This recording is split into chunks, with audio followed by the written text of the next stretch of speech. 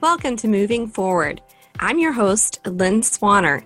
On this podcast, I'll interview forward-thinking Christian school leaders and educators on best practice, innovative approaches, and new opportunities in Christian education. This month's podcast features Rex Miller, author of the upcoming book, Whole: What Teachers Need to Help Students Thrive, which examines ways to create a healthy workplace in our schools. I talk with Rex about the negative impact of stress on our teachers, including at Christian schools, and how it also has implications for our students, school cultures, and our communities.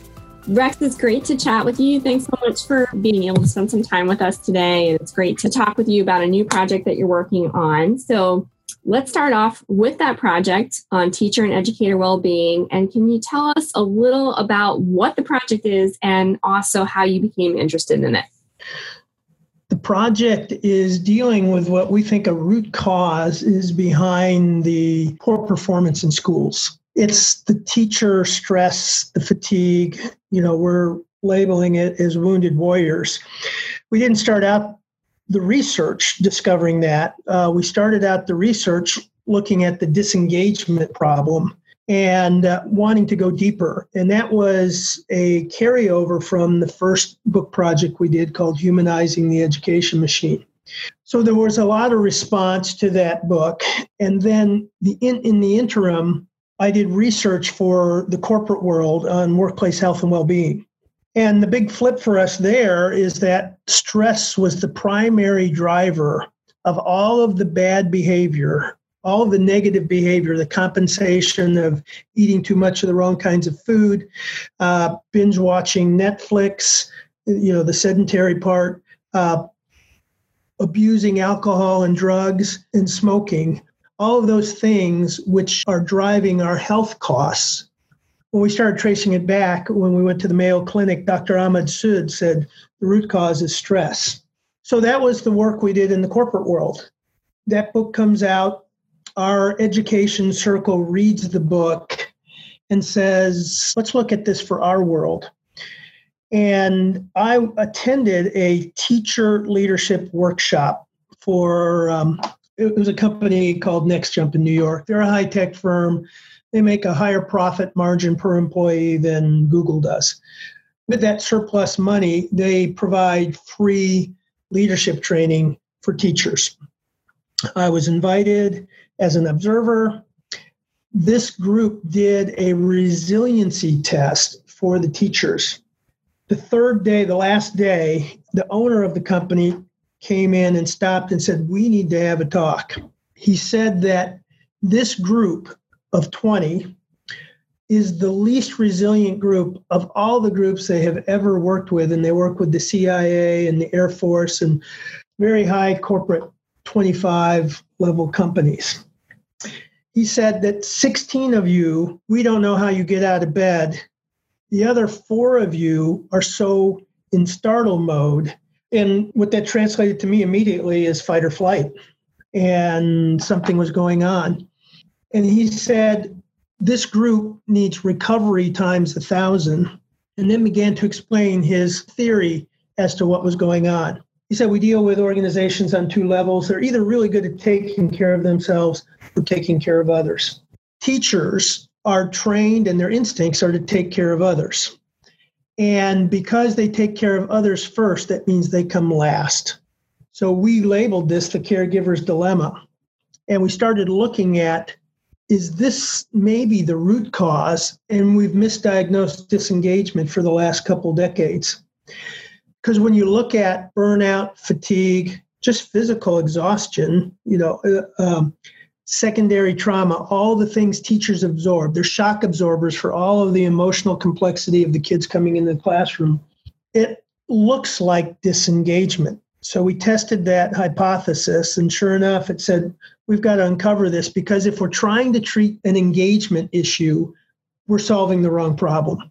And so that led to a core of about 130 educators, community leaders, experts. We took about 2 years, traveled to 8 cities, looked at schools that were on the toughest edges of, South Central LA, Corpus Christi, Atlanta. And what do you do to take care of the teachers? what we're finding out is there's nothing out there.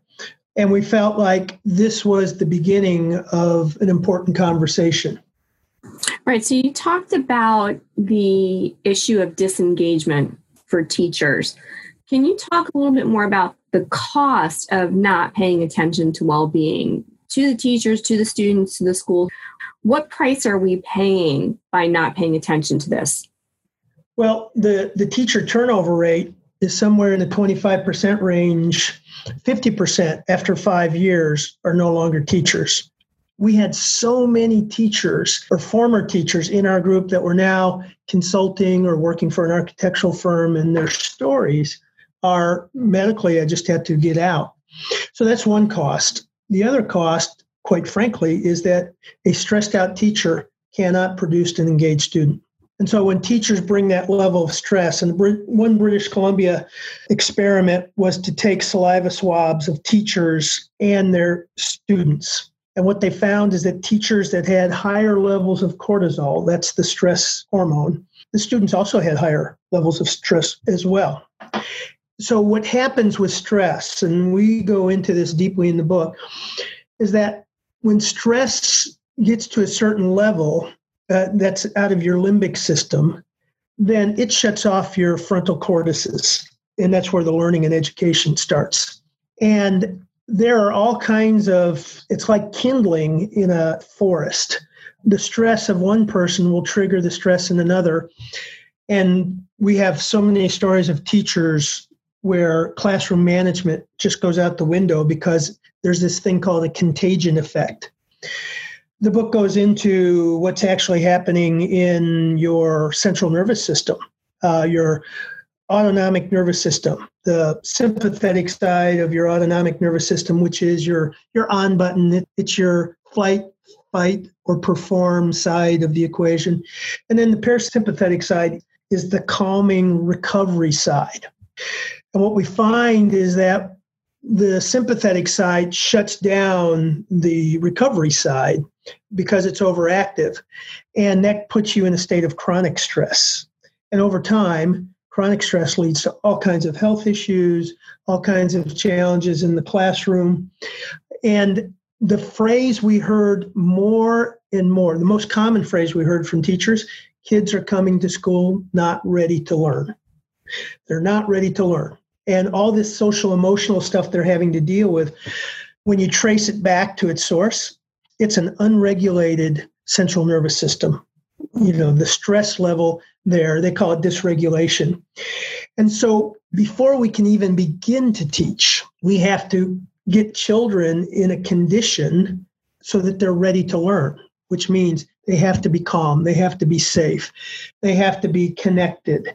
All of those things that we need to do just before they can even lock in and use their prefrontal cortex to actually learn. This really blew the doors open for us. We found it common over and over again. We started pursuing neuroscientists, clinical psychologists. I had my family brain scanned to see, okay, so what does stress look like in a family? What does trauma look like? So the science is now there to tell us what we instinctively already know. We're overloaded by stress, and we need to change the environment, change the goal outcomes of school, create communities. We call it revillaging our schools again. Yeah, so you and I, you spent a lot of time in different kinds of school settings, public and Christian charter schools, others, and it's been great to actually have some opportunities to go visit Christian schools with you and tour some different places. So my question is, based on what you've observed, does this issue resonate in Christian schools as well? And are there any nuances, could be positive, could be negative, that are unique to Christian education as you visited those schools and as you've looked at the question of educator wellness?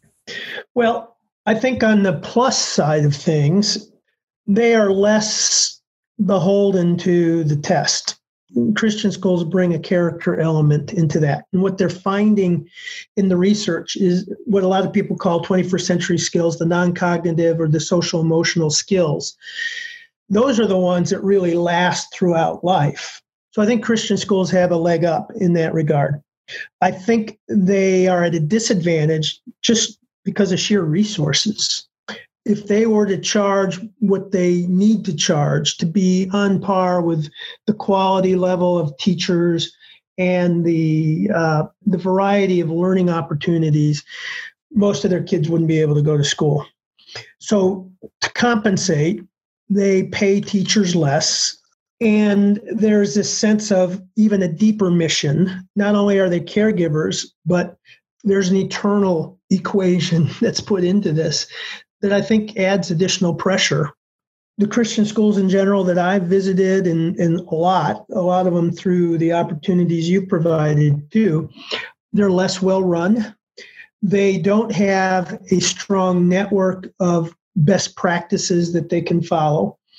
And a lot of times they are at the whims of the leadership, the elders, the senior. I mean, you and I know some colleagues recently where one of the senior members decided, well, I don't like the direction we're going. So that headmaster's out, that whole athletic department is gone overnight on the whim. And so there's different kinds of pressure. And quite frankly, I think Christian education is at a higher risk than public education because they don't have the ability to marshal the community support or the resources to really shore up what they're dealing with.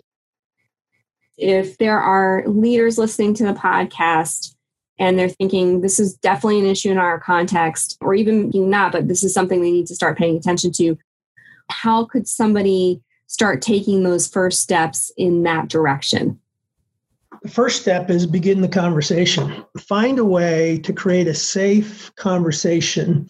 So many teachers feel like if they were to say that they're tired, admit they need help, or they may be over their head, that's a sign of weakness. So taking some of that stigma away and recognizing that everybody is dealing with something.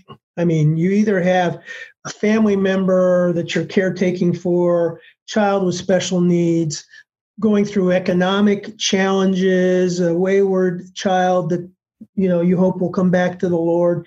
Everybody's dealing with something, but we never talk about it. As soon as we come into the institution, we put our game faces on. Hamilton High School in Holland, Michigan, participated in that summit, and the kids went back and said, we want to open this conversation. So they began with a survey of about 40 questions. They had 275 students fill out the survey, and then they went back and interviewed 38 of them, and then divided them into 5 personas. And the personas were made of self-identified subgroups, like athletes and people in club, the creatives and the band students, the AP students, the ones that come from complex families, and then the children with learning differences. And they synthesized these down, and the goal was to really get an empathetic view of what stress looks like in the day in the life of these students to facilitate a broader conversation. That was so effective for them that it got the attention of their superintendent.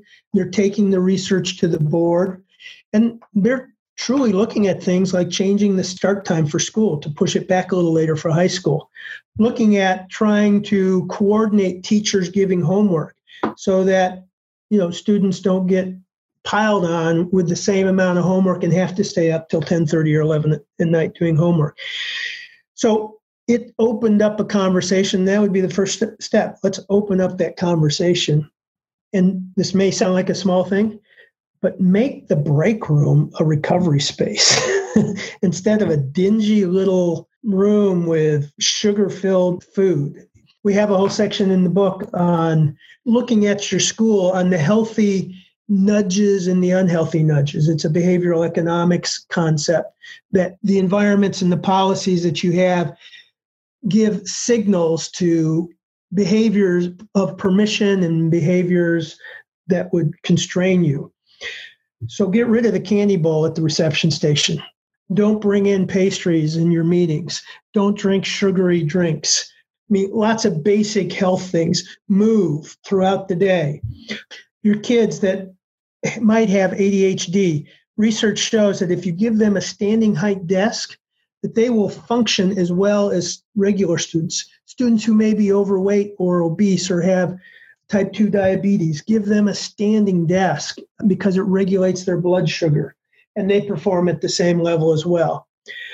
There are lots of low-hanging fruit that we can begin, but the first step is making it safe for us all to talk about this and look at what are the biggest drivers of stress in our particular place, because they're different in different communities.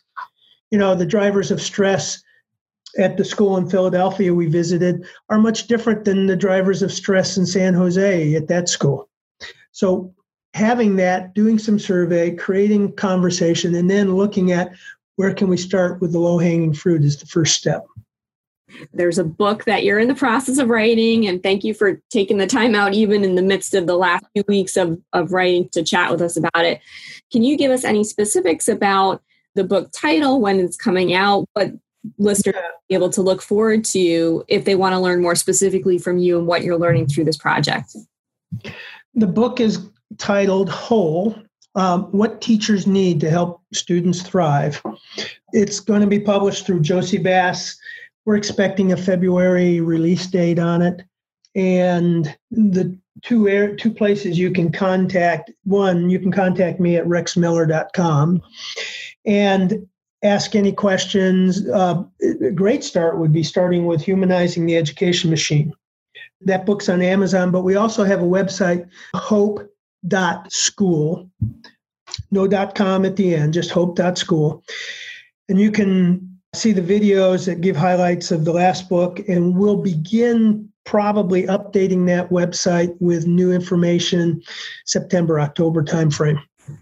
Great. So Rex, we've had a blog post from you in the past. We'll definitely put links to the other times that we've had you interact with us in the podcast notes. And if it's all right, I'd love to have you back either for another podcast or a blog post when the book comes out. Lynn, thank you. And I just feel privileged being part of the work that you're doing, because, you know, our hearts are in this next generation and helping children grow up that are faith-based, resilient, and ready to take on this world. And for our listeners, thanks for joining us today as well. Please be sure to check the notes on this podcast for additional resources and references related to today's conversation. Podcast notes can always be found on the ACSI blog at blog.acsi.org. If you enjoyed this podcast, please subscribe to the blog again at blog.acsi.org, or you can also subscribe on iTunes. While you're there, rate or review the show and spread the word on social media. Thanks for all that you do to move Christian education forward.